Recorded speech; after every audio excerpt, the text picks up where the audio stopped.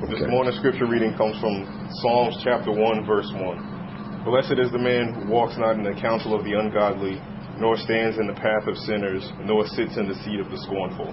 Praise God. Thank you. Thank you. All right. Praise God. We'll come back and we will revisit that in a little bit. But putting that in context, then, the message for today is entitled, God, Is That You?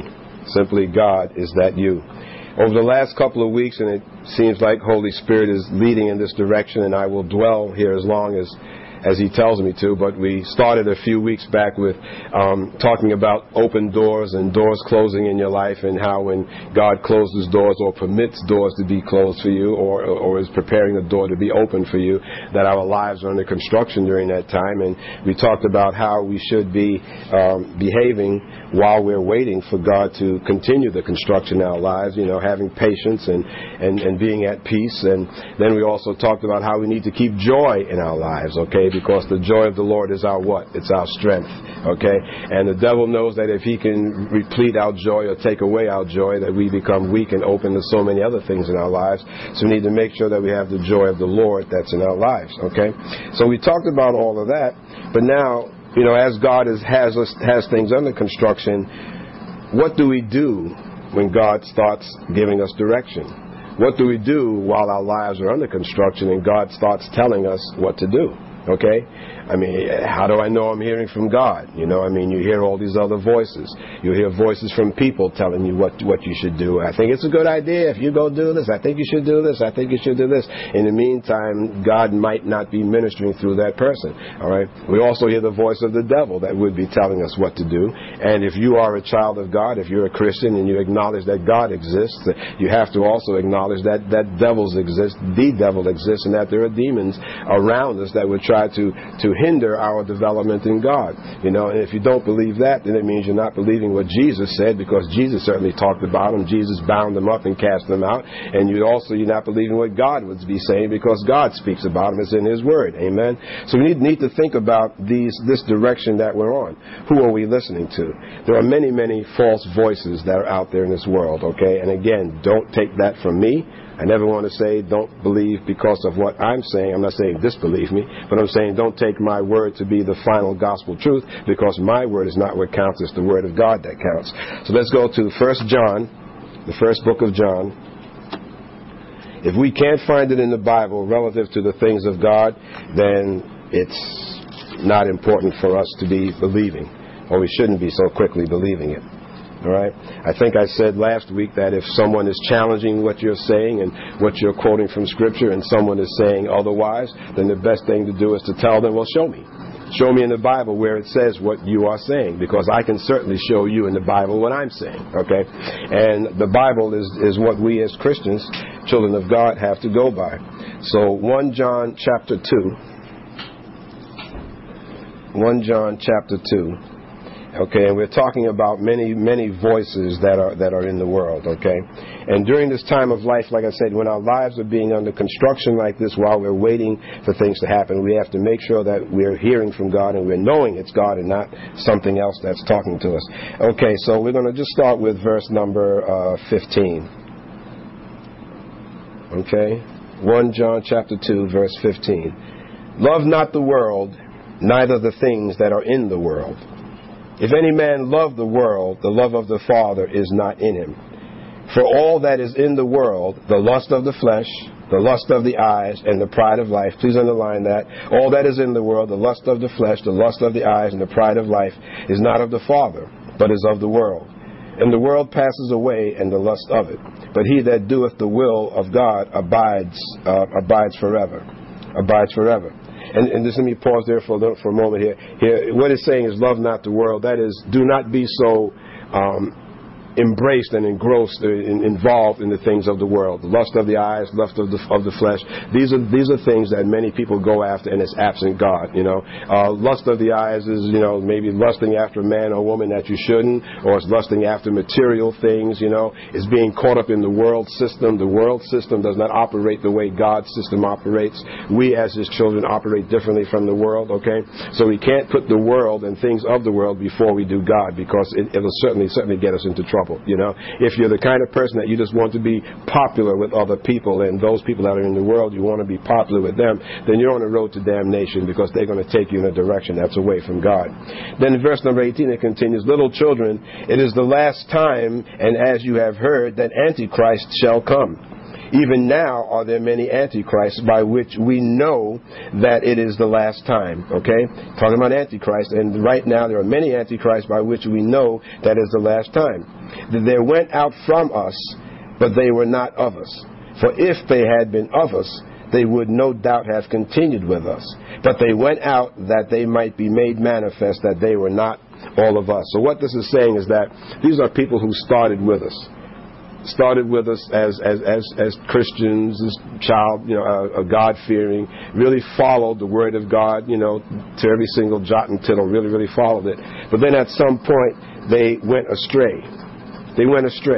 They veered off and got involved with the world. They stopped believing, or they stopped following the things of God. They started out as good Christians, but somehow they got guided away. And we know how that's possible, how they got guided away. So then what he is saying is that he's saying that if they had been of us, they would no doubt have continued with us.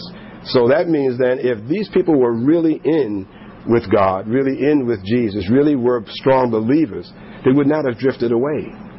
So what Jesus is saying here, what's being said through the Word of God, and this is not Jesus speaking, but the Word of God here is saying, is that if these people drifted away so easily, then how much were they really with us? You see? And that's something that we must ask ourselves also. How much are we really with God if we are so easily led astray by things that other people say to us, that other voices say to us, all right? If you're really committed to God, then that's going to be unshakable. You're not going to be shaken from your root. You won't be, okay? And this is something that you really need to think about privately here, about how unshakable are you. Because if we are around when Jesus tarries and things continue to get the way they are, how many here would wind up denouncing Jesus Christ? Okay? If someone threatened to take your life, or said, if you want your baby to eat, you need some bread, here's some bread. Okay, but now you got to come away from Jesus, denounce Jesus Christ, all right? So how many of us are really committed? How easily can you be swayed to believe things that are not in the Bible? You see? And we all should ask ourselves that question, because it's important. Because then the question is, how much were you really committed? If you can be pulled away that easily to believe any Tom, Dick, or Harry about what they say, especially when they can't back it up by the Bible, then how committed are you really? All right? So what the Word of God is saying is that if they were with us, they would no doubt have continued with us. But they went out that they might be made manifest that they were not all of us. But you have an unction from the Holy One, and you know all things. Please underline that, because this is speaking to you. You have an unction from the Holy One, and you know all things. All right? Everyone here that has accepted Jesus Christ as Lord and Savior, you have Holy Spirit. You have an unction, and that unction means that an unction is something that you feel from God when He's talking to you. All right, an unction is the Holy Spirit is guiding you to say something or to do something, and you feel it. You feel it in here. All right. The problem is, though, many times we just choose not to follow it, and we'll see as we go into this sermon. We'll see why we do. But we have an unction from the Holy One. All right. 21 says, "I have not written unto you because you know not the truth." Please underline. I have not written unto you because you know not the truth, but because you know it, and that no lie is of the truth. All right? So if you know the truth and no lie is of the truth, why do we get pulled away by lies? Why do we get pulled away by things that are non-truths? Okay? If you know what the truth is, if you know this projection screen here is white, hopefully you'll be pretty hard-pressed for someone to convince you it's green. Hopefully. If someone is so easily, if that screen is green, if you believe it like that easily, then you need to check yourself, Well, you say, well, Pastor Cobb, that seems a little absurd, a little extreme. Well, yeah, but you'd be surprised how many people in our Christian walks do the same thing. We will know something spiritually, but then the minute someone with a convincing voice comes along and tells us something different, we fall into the lie. But what is he saying here? You know all things. I have not written unto you because you know the truth, but because you know it, and that no lie is of the truth. Who is a liar but he that denies that Jesus is the Christ? Now that's easy. You don't need much explanation about that. He is Antichrist that denies the Father and the Son. Whosoever denieth the Son, the same hath not the Father. He that confesses the Son has the Father. He that confesses the Son has the Father. Let that therefore abide in you, which you have heard from the beginning. Now, remember last week we said what that word abide means when you're talking about abiding in Jesus. Abide means you live there. That means that you're not occasionally visiting God. You're not just touching base when you got a problem in your life. You're not just going to Him when there's something wrong, but you're living there. Okay? Let that therefore abide in you. Let it live in you, which you have heard from the beginning. If that which you have heard from the beginning shall remain in you, you also shall continue in the Son and in the Father. Okay? Now, it's mighty interesting that this whole thing is talking about the truth and things about God remaining in you. So if this is being dwelt on a bit here, we're going to see more, then that means that if God finds it necessary to say this, that there's a possibility that which remains in you can wind up being taken away from you. You see? And that's up to us. That's up to us, you know? If you come to my house and you go in my garage and you say, I'm going to take your car, well, I got to say okay to that, okay? You know, or any other possession that you have, you certainly would think twice about someone walking in your house and saying, I'm going to take this. But why are we so lax with the Word of God? Okay, why don't we hold on to the Word of God? My car lives in my garage, but lives in my house. Amen. It lives near me. Okay, all right. So the Word of God lives in you, but why do we let it be taken away so easily? All right. And if God is making a point of saying this is for a reason. All right. Let that therefore, verse number 25, and this is the promise that He has promised us, even eternal life. These things have I written unto you concerning them that seduce you. Please underline concerning them that seduce you. Concerning them that seduce you. But the anointing which you have received of Him abides in you, and you need not that any man teach you. But as the same anointing teaches you of all things, and is truth, and is no lie, and even as it has taught you, you shall abide in Him. Powerful words. Please bracket or highlight all of that. All right. In verse number 26 there it says, I've written unto you things concerning them that seduce you. There are people that are out there to seduce you. Okay, and that means to change your mind, you know. And one that is seductive, you know, appeals to the senses. One that is seductive appeals to your senses. All right, and isn't something that necessarily hits you in the face right on because you may run away from it. But someone that seduces you fills you gently and slowly with lies and half-truths until the next thing you know, you're believing the same thing that they're saying. And there are people like that. The devil would love for us Christians to fall. The devil would love for us to fall away from God and start doing other things. But really, 28 here, before we move on, 27 rather, the anointing which you have received of Him abides in you. Highlight that, please. Especially highlight that. The anointing have received of Him abides in you. You need not that any man teach you. So in other words, what this is saying here, that you don't need another man to teach you. All right. My role up here, by the way, as pastor, is to interpret the Word of God, to preach the sermon, and so on like that. But the bottom line, I am not your teacher. Holy Spirit is your teacher. Okay? Alrighty? If you walk away and something comes up and you're praying over someone or you're binding up or rebuking something in your life, you're not saying, I rebuke you, I bind you up in the name of Pastor Cobb. Hope you don't be that foolish. Amen. Say, I bind you in the name of Jesus. Holy Spirit is the one that teaches you. I have a job here to do. I'm doing that job. But the one that really teaches you is Holy Spirit. Now, how do you know that? If that was the case, I could stand up and talk to 1 million people and they would all simply just believe. But they don't. They don't. Okay? I could stand up with a microphone and preach to 1 million people and they would all walk away believing. But they don't. It's the Holy Spirit. It's the Holy Spirit that brings revelation to that person, saying, that word that I just heard from Pastor Cobb resonates with me. That's Holy Spirit. So it's the Holy Spirit in you that's doing the teaching. There's no man. All right? So that should make us doubly aware and cautious when we start having other people telling us what the Bible says and spouting things that we know are not true. Okay? The Word of God is the Word of God, and we don't pick and choose, like we said last week, we don't pick and choose what we want out of the Word of God. It's all the Word of God. Okay? The problem is, and I heard another pastor talking about this today, about churches and things like that. And God bless large churches. I'm not saying that because we're small, but God bless large churches. But the reason why many large churches are large, and I'm not saying all of them, but the reason why many large churches are large, because there they don't want to preach the unwatered down Word of God.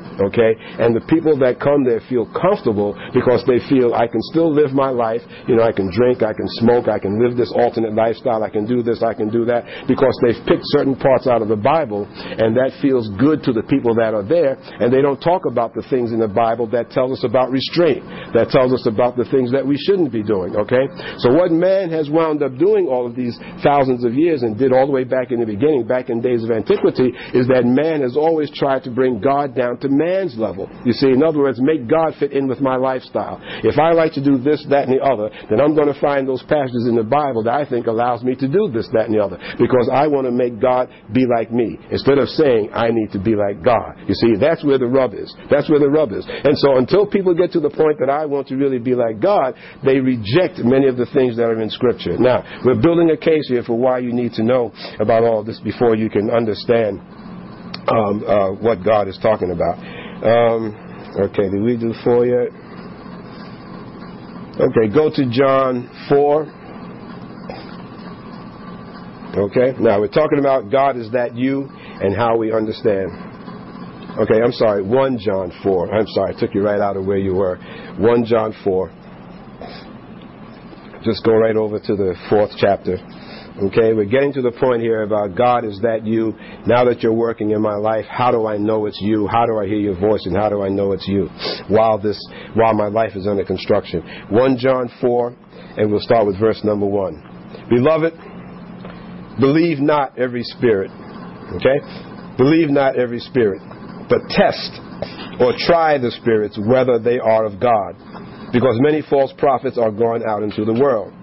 By this know you the Spirit of God. Every spirit that confesses that Jesus Christ is come in the flesh is of God. And every spirit that confesses not that Jesus Christ is come in the flesh is not of God. And that is that spirit of Antichrist. This is in line, spirit of Antichrist, of which you have heard that it should come, and even now already is in the world. Now, what this is saying, the previous scriptures talked about.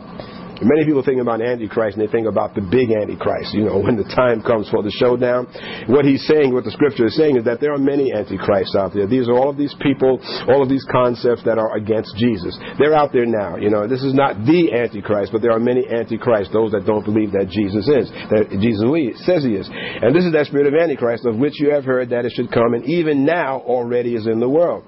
You are of God, little children, and have overcome them, because greater is he that is in you than he that is in the world. So please underline that if you don't already have it underlined. Greater is he that is in you than he that is in the world. The he that he's talking about obviously is Holy Spirit. All right? So if you've got Holy Spirit that's in you, that means Holy Spirit that is in you is greater than any spirit that's out there. All right? So as you're waiting for God to guide you through this new life of construction, you have to understand that the Spirit of God that's in you is greater than any spirit that's going to come from another man that's going to try to discourage you or try to send you off in a direction that's not where God wants you to go. So that means we have to learn to rely on Holy Spirit. But what we get from here now, the Word of God is telling us is to try the spirits. So that means that when someone comes into your life and is trying to tell you what to do, just don't go taking that hook, line, and sinker. All right? You're praying for something to happen in your life, looking for a new house, a new car, a new job, or whatever it may be, and someone is coming along giving you advice and whatnot. Just don't accept it on face value. All right? You need to try the spirits. Test. Where is this person coming from? Where is this voice coming from? There are basically 3 sources of voices in our lives. One is the devil.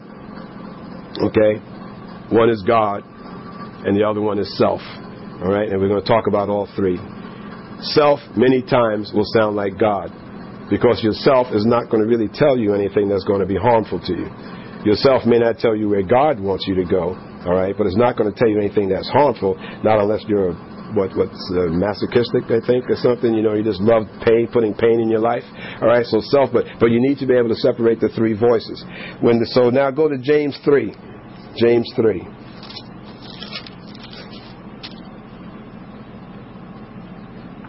James 3.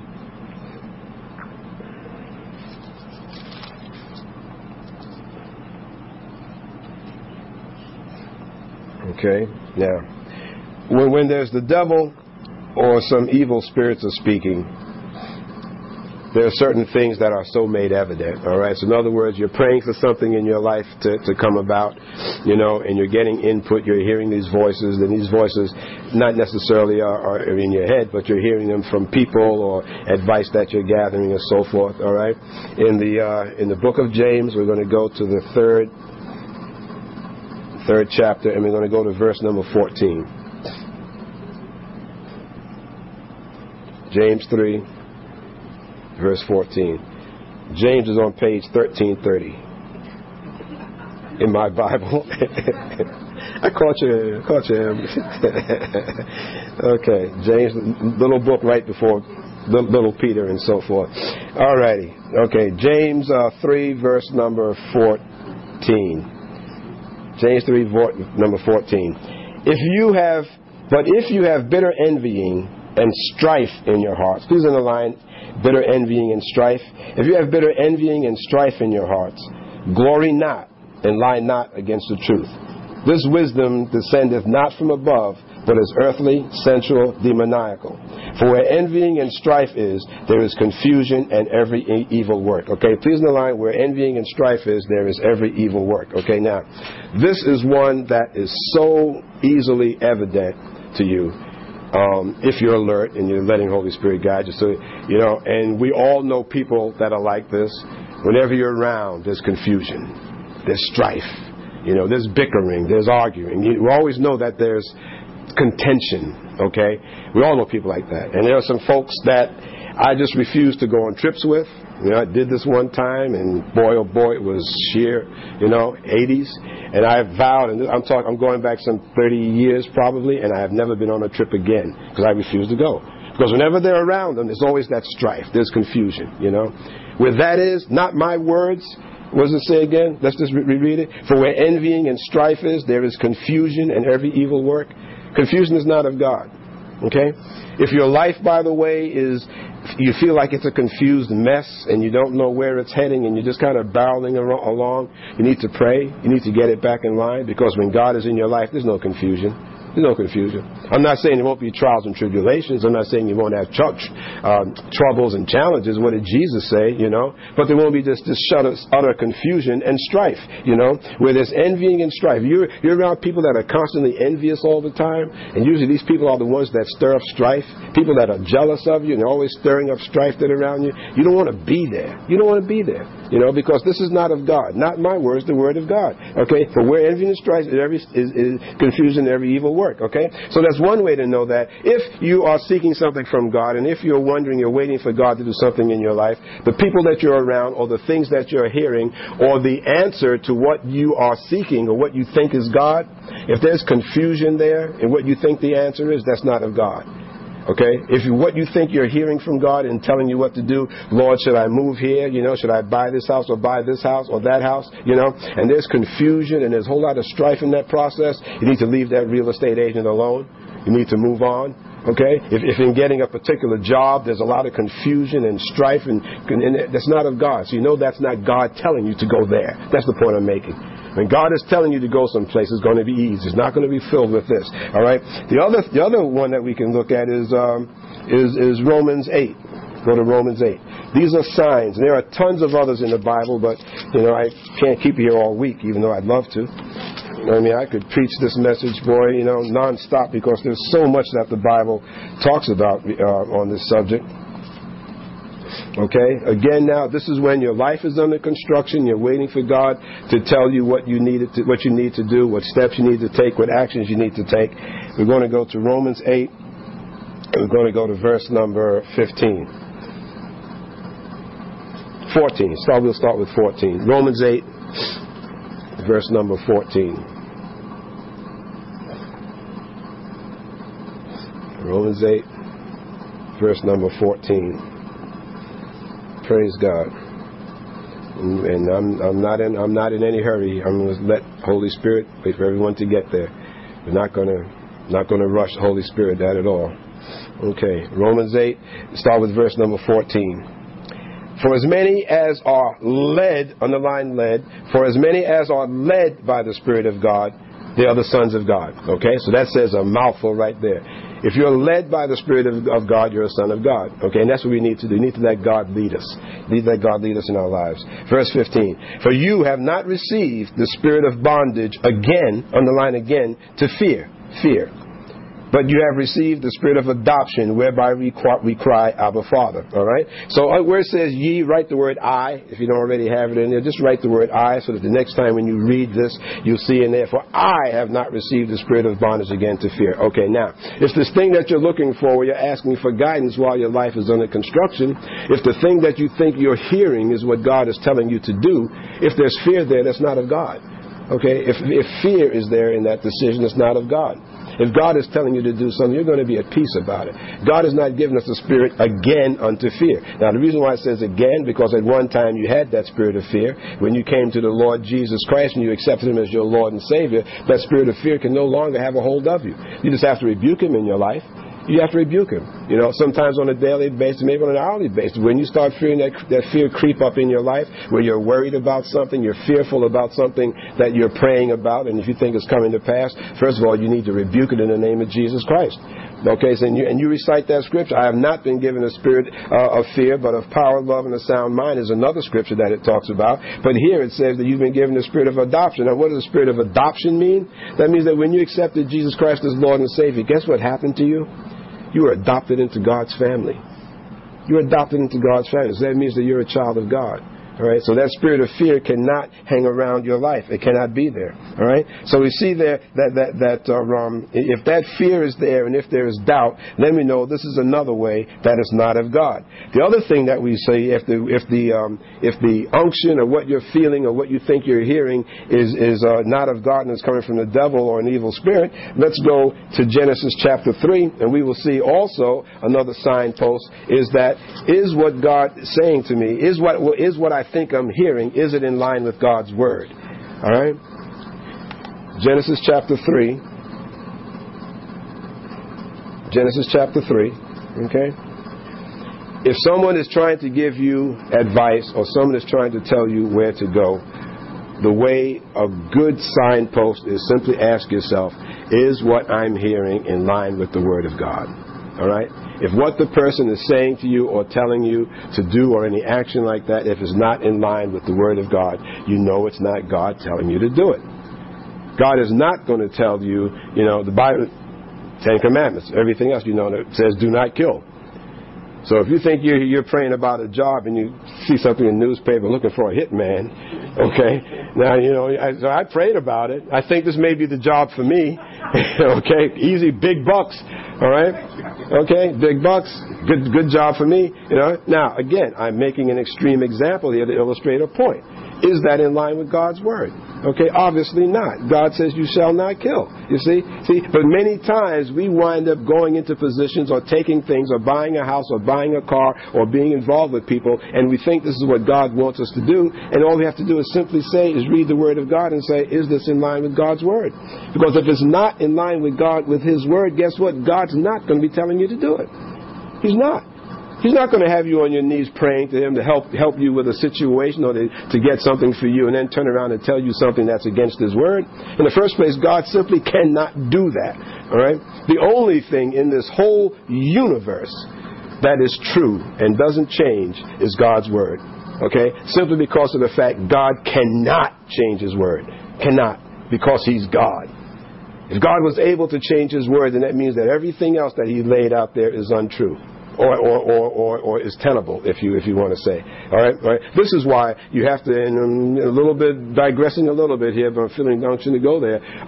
This is why when you hear people talking about this is the 21st century and the Bible is old-fashioned, the earth has evolved. The United States has evolved. The Word of God has not evolved and is not evolving. The Word of God is the same as it was and what it meant back in antiquity, and it's the same thing that it means and it is today. So if you hear people start talking about, well, we're living in modern times now, the church is too strict, or God is doing this, so God has changed. God loves everybody.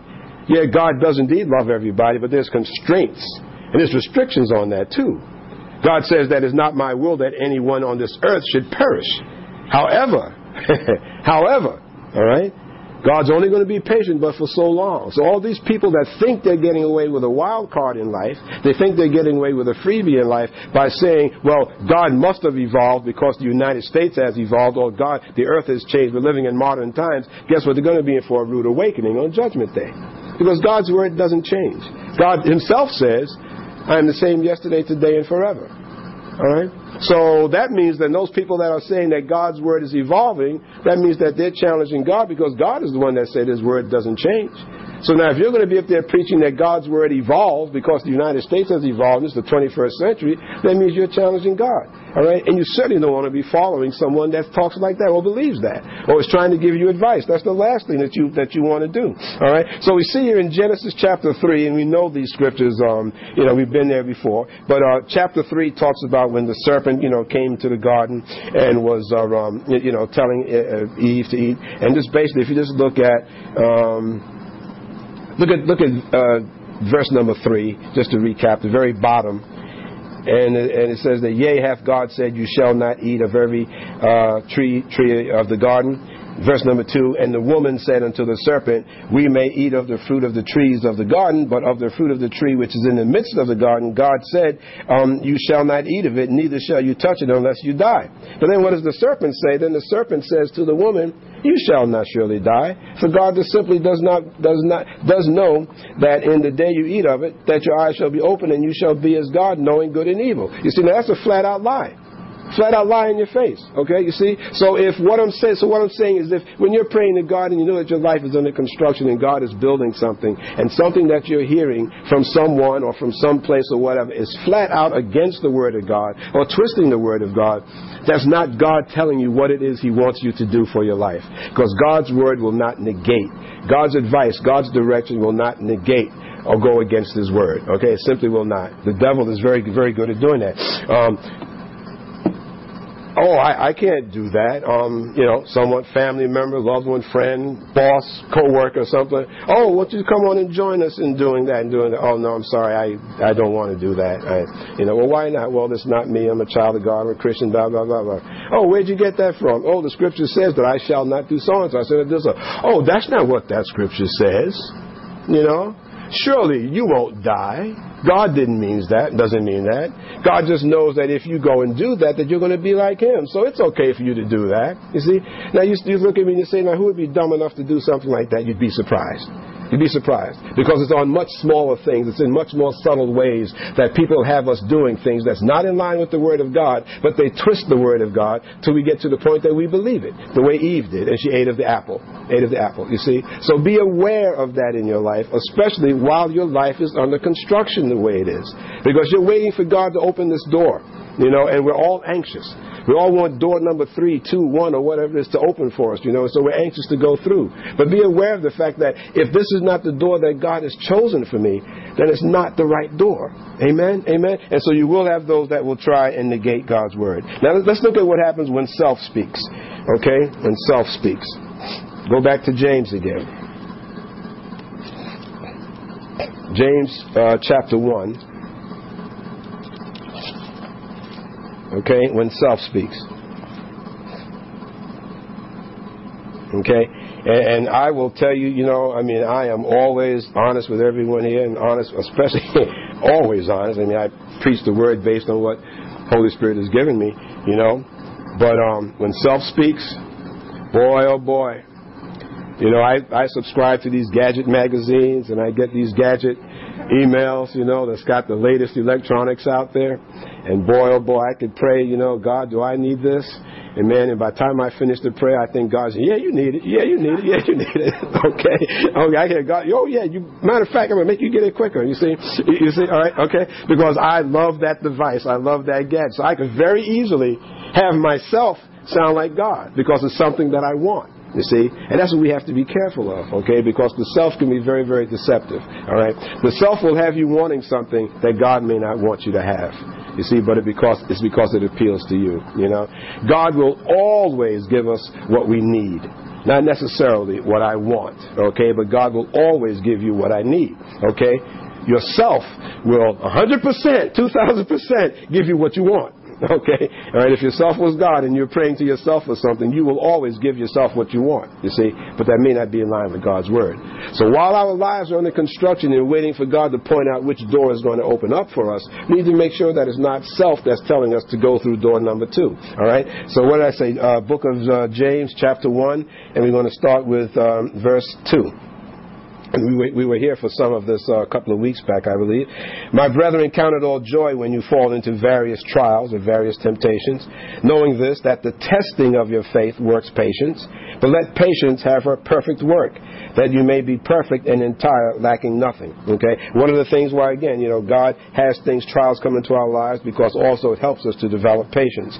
If any of you lack wisdom, let him ask of God, who gives to all men liberally, and upbraids not, and it shall be given him. All right? So what God is saying there is that if you want wisdom or you're trying to decide for something, Lord, what's the smart way I should do? To simply ask him.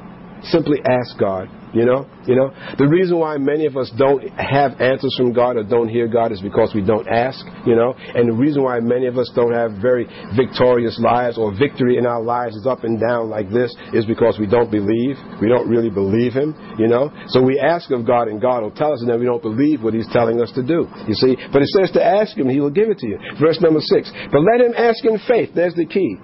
With nothing wavering. Underline that, please. But let him ask in faith with nothing wavering. For he that wavers is like a wave of the sea driven with the wind and tossed. Okay? So if you're going to ask God something in faith, don't be wavering. You got to go there in cold, hard faith. All right? Not wavering. Because if you waver in your faith, 1 minute you're believing, the next minute you're not, 1 minute you're wavering, it's like a wave being tossed in the sea. Now, we've all been to the beach, and you see how the waves are tossed back and forth by the wind and so on, and what causes it. Right, so let him in. All right, it's like a sea, like a wave of the sea driven with the wind and tossed. For let not that man think that he shall receive anything of the Lord. Now, please bracket that, because a lot of people don't realize that if you're going to God and your faith is wavering, that you're not going to receive anything of him.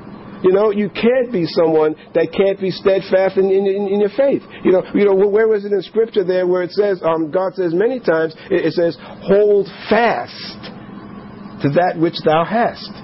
Hold fast to that which thou hast. That's your faith. So if God is telling us to hold fast to it, what does hold fast mean? It means to hold tightly.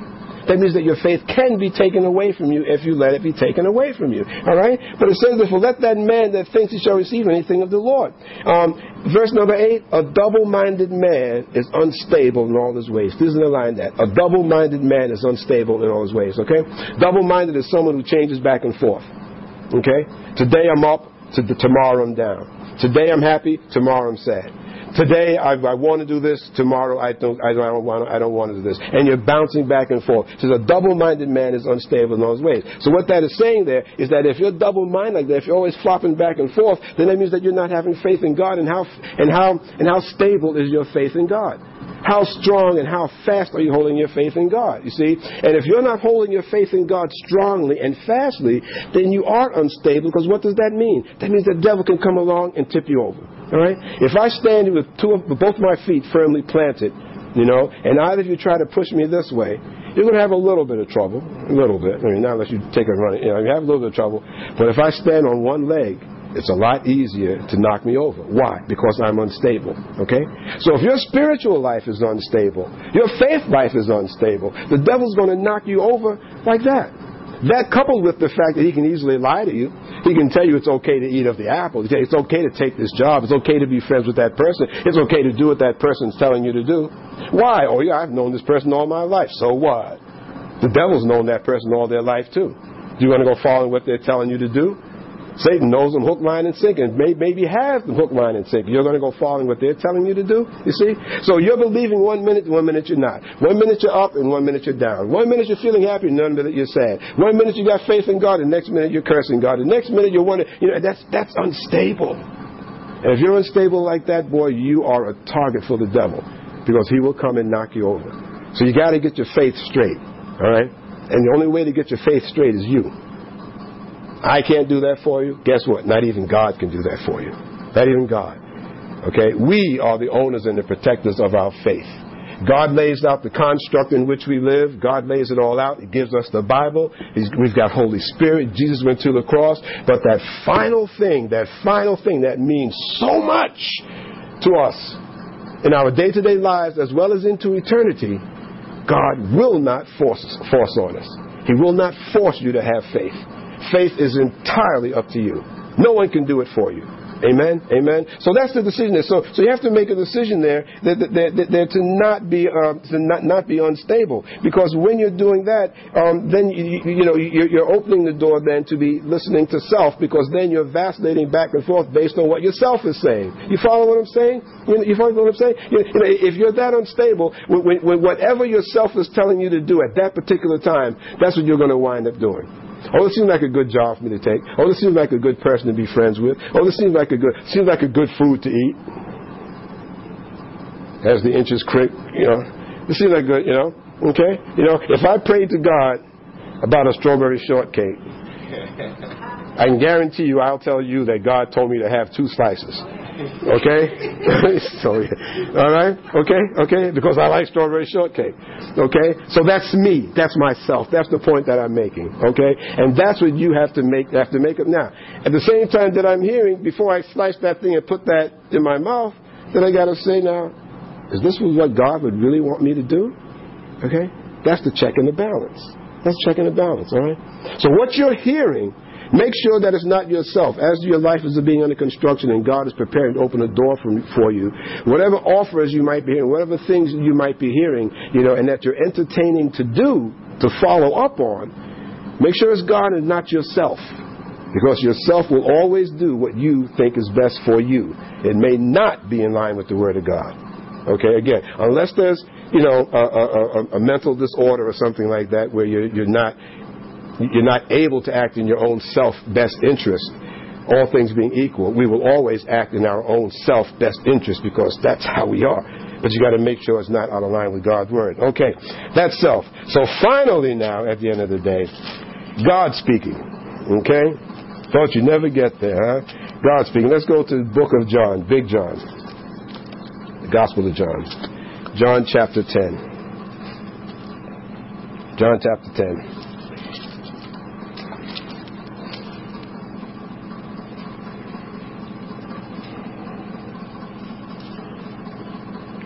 When God is speaking to you while you're turning there, when God is speaking to you,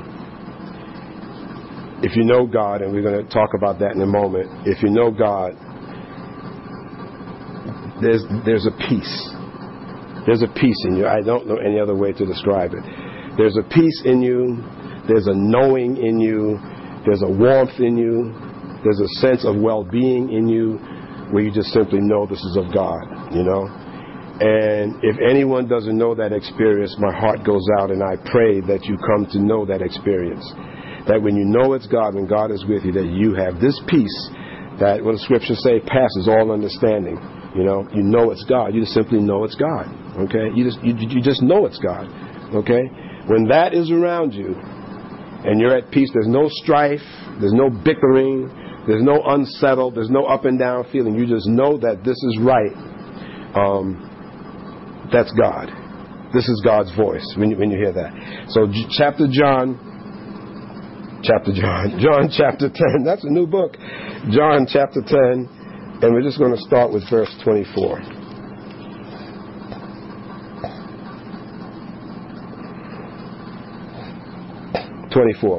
Then came the Jews around about him and said unto him, How long dost thou make us to doubt?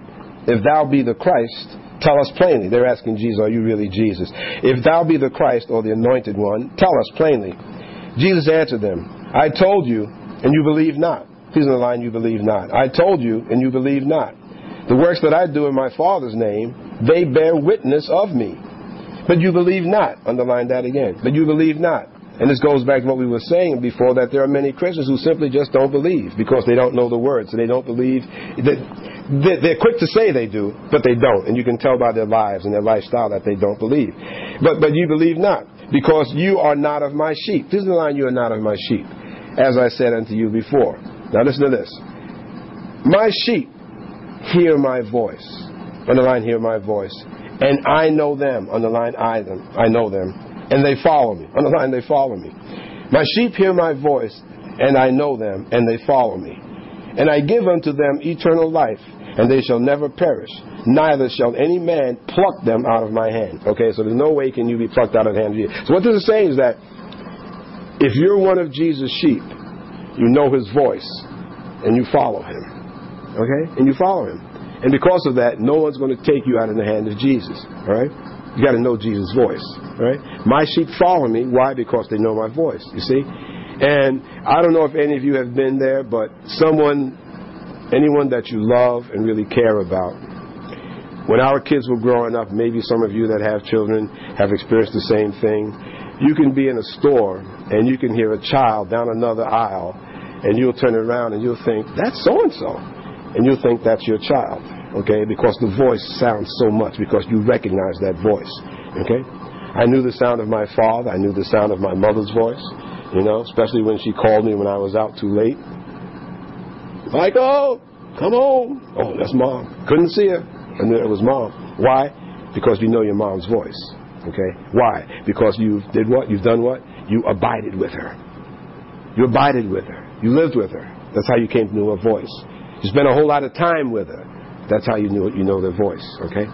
My sheep know my voice, right? If you're spending time with Jesus, you'll know his voice. When you're praying about that door, 1, 2, or 3, where as your life is under construction, you're wondering which one God is going to send you through, and God is talking to you, you'll know his voice if you're spending time with him, okay? Let's continue here. Verse 29, my Father who gave them to me is greater than all, and no man is able to pluck them out of my Father's hand. Now this is talking about you, okay? All right, my Father who gave them to me is greater than all, and no man is able to pluck them out of my Father's hand.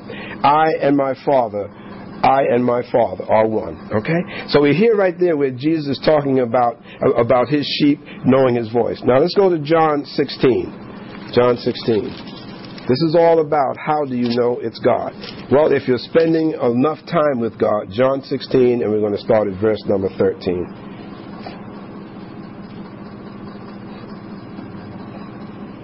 Okay, well, we start at 12. Number 12. I have yet many things to say unto you, but you cannot bear them right now. You can't bear them now. Nevertheless, when he, the Spirit of truth, underline the Spirit of truth, is come, he will guide you into all truth. Underline, guide you into all truth. For he shall not speak of himself, but whatever he shall hear, meaning from the Father, that shall he speak, and he will show you things to come. Okay? To show you things to come. All right? When the Spirit of truth has come, he will guide you into all truth. For he shall not speak of himself, but whatever he shall hear, that shall he say to you. And he shall show you things to come. Okay? Now he was talking about Holy Spirit. We know that Holy Spirit could not come until Jesus was ascended to heaven. Okay? It was after that the Spirit was poured out in the 2nd chapter of Acts.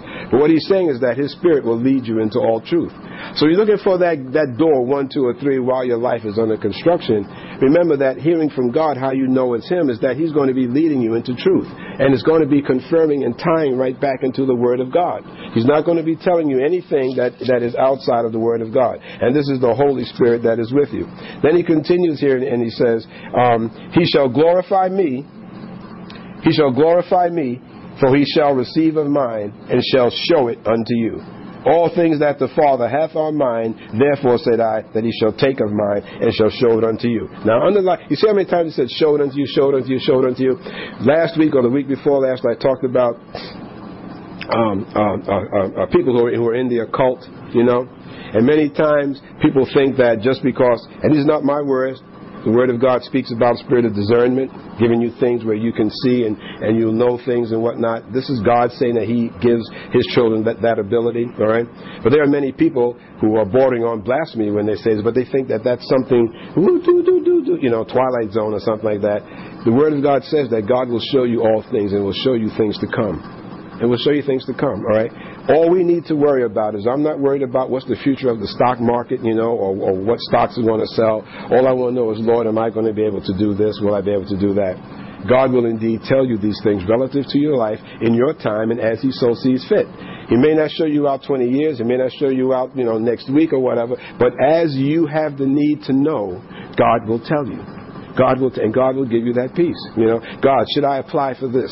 Should I buy this house? Should I buy this car? Should I meet this person? Should I be with this person? God will speak to your heart, and He will tell you things to come. Many times you will get an unction in your spirit that, oh boy, I just feel like if I go down that path, this is not going to work. Or he's not for me, or she's not for me.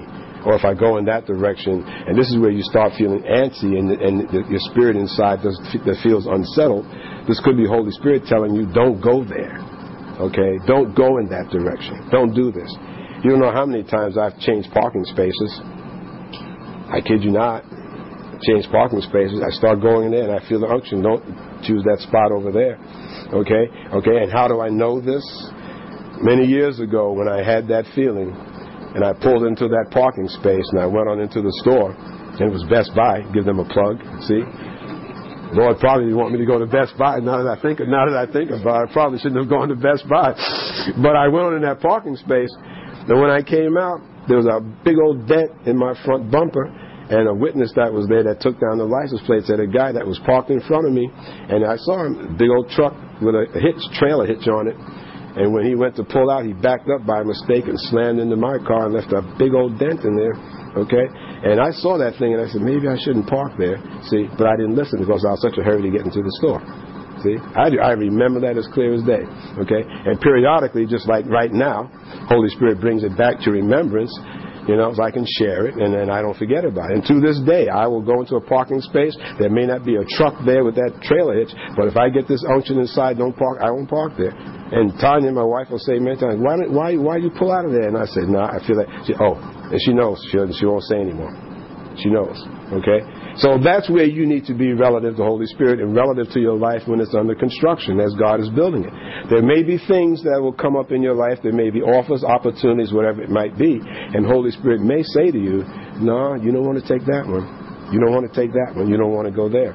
Okay? Okay. So this is how you begin to know that this is Holy Spirit will indeed guide you. And lastly, in closing here, go back to Psalm 1.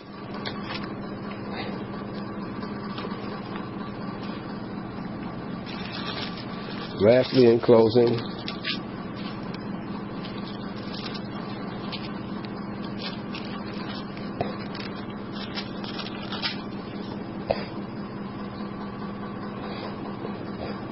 Psalm 1, and going back and recapping what Brother Brandon read, starting with 1. Blessed is the man who walks not in the counsel of the ungodly. Now you see why that opening scripture fits. Blessed is the man who walks not in the counsel of the ungodly, nor stands in the way of sinners, nor sits in the seat of the scornful. So in other words, what you don't want to do, you don't want to walk in the counsel of the ungodly. You don't want to go taking advice from someone that's ungodly. Okay? You don't want to go doing that.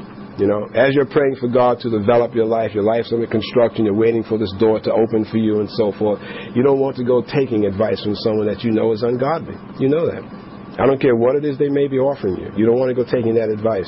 If it doesn't line up with the Word of God, you don't have that peace that's in your spirit. I don't care how much you like them. I don't care how much you love them. I don't care how much you know them. You know they're an ungodly person. You certainly don't want to take that. You don't want to take their counsel because they're not going to give you anything good.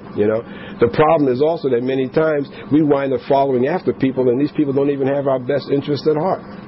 You'll find someone that's jealous of you, envious of you for whatever reasons. They because you are following God in many cases, because you are following God, they will deliberately give you ungodly counsel to see if you'll fall because they want to see you fall. So this is where it goes back to us being led by the Spirit and being connected to the vine, and knowing the voice, knowing Jesus' voice. What did he say? That my sheep know his voice. The only way you can know his voice is by actually studying the Word. Okay, now, all right, so in verse number 2, but his delight is in the law of the Lord. And in the law, does he do what? Underline, meditate day and night. Okay? His delight is in the law of the Lord, and in his law does he meditate day and night. And as a result, verse number 3, he shall be like a tree planted by the rivers of water that brings forth its fruit in its season. Please underline, bring forth its fruit in its season. Its leaf also shall not wither, and whatsoever he does shall prosper. The ungodly are not so, but are like the chaff which the winds drives away. Okay? So what this is saying is that the way to accomplish all that we talked about today is by meditating on the Lord, or the law of the Lord, or the word of God, day and night. All right? If you want to learn to know Jesus' voice, the only way you're going to do that is by meditating on his word. Okay? And abiding in it, spending time with him in prayer, asking Holy Spirit for guidance. That's the only way you're going to do it. And you have to do this meditating day and night. And as a result, you shall bring forth its fruit in its season. Now, bringing forth fruit is us prospering. And the interesting thing, it says there, in its season. Everything in your life is in God's season. It's in God's season. All right? Whereas to us it may seem like it's long overdue, or it's like, God was taking you so long, but it's all in God's season. All right? As I said before, last week, the very first lesson we had in this is that while that door is shut and it's under construction, you can just imagine, close your eyes, that God is back there with a bunch of angels busily hammering and nailing and putting things together, building whatever this is God wants for you. And it's going to be in his season. All right? And again, I know, as a baby Christian, I rushed God along on several things, and wound up, find out later on, gee, I wish I hadn't done that. Thank God loves me enough for it not to be anything really, really harmful. But now that in these latter years I see where that, God keeps telling us in his word to let him do things, but we as human beings always want to do it ourselves, and we want to rush him. You can't rush God. It's got to be in his season. When it's in his season, you shall bring forth fruit. Remember we read about fruit bearing? Okay? There's 4 types of fruit. Where your life is bearing no fruit. That's where you're not achieving anything, unfruitful. Then there's bringing forth fruit. Okay? That's better. But then you get to the point that you're bringing forth more fruit. That's better still. But the ultimate place is much fruit. Much fruit, because when you get to the point where your life is bringing forth much fruit, what does the word say? That's where you're glorifying God. Okay? When you're not bearing fruit, you're not glorifying God. You're not through your life. If you're not being fruitful, all right? You get to the point, a progressive thing where you're bearing much fruit, that's when you're glorifying God in your life. That's when people around you can say, boy, you see what she did? You see what he said? Look at his life. Word of God again. By their fruits you shall know them. Simple as that. Before you start taking someone that's going to guide your life and you're taking advice from them, look at their life. What kind of fruit are they bearing? Are they glorifying God? Are they glorifying God in their life? I'm not going to model myself after Al Capone, something like that. Oh yeah, I want to be like Al. Yeah, sure. All right. So you need to think. Are they bearing fruit? By their fruit you shall know them. All right. So there again, in closing. If you want all of this to come to pass while your life is under construction, you need to meditate on God's word day and night. That's the key. Meditating on his word and abiding in Jesus. And as you go forth, I guarantee you, well, I don't guarantee you, the word of God guarantees you. The word of God guarantees you that if you follow these steps and if you listen to his voice and you follow what he has to say and let everything fall out in God's season, that you'll be guided into the right place. Amen? Amen? Praise God. Praise God. I pray that this message has been a blessing to you. Now, before we close, let us honor God with our tithes and offering.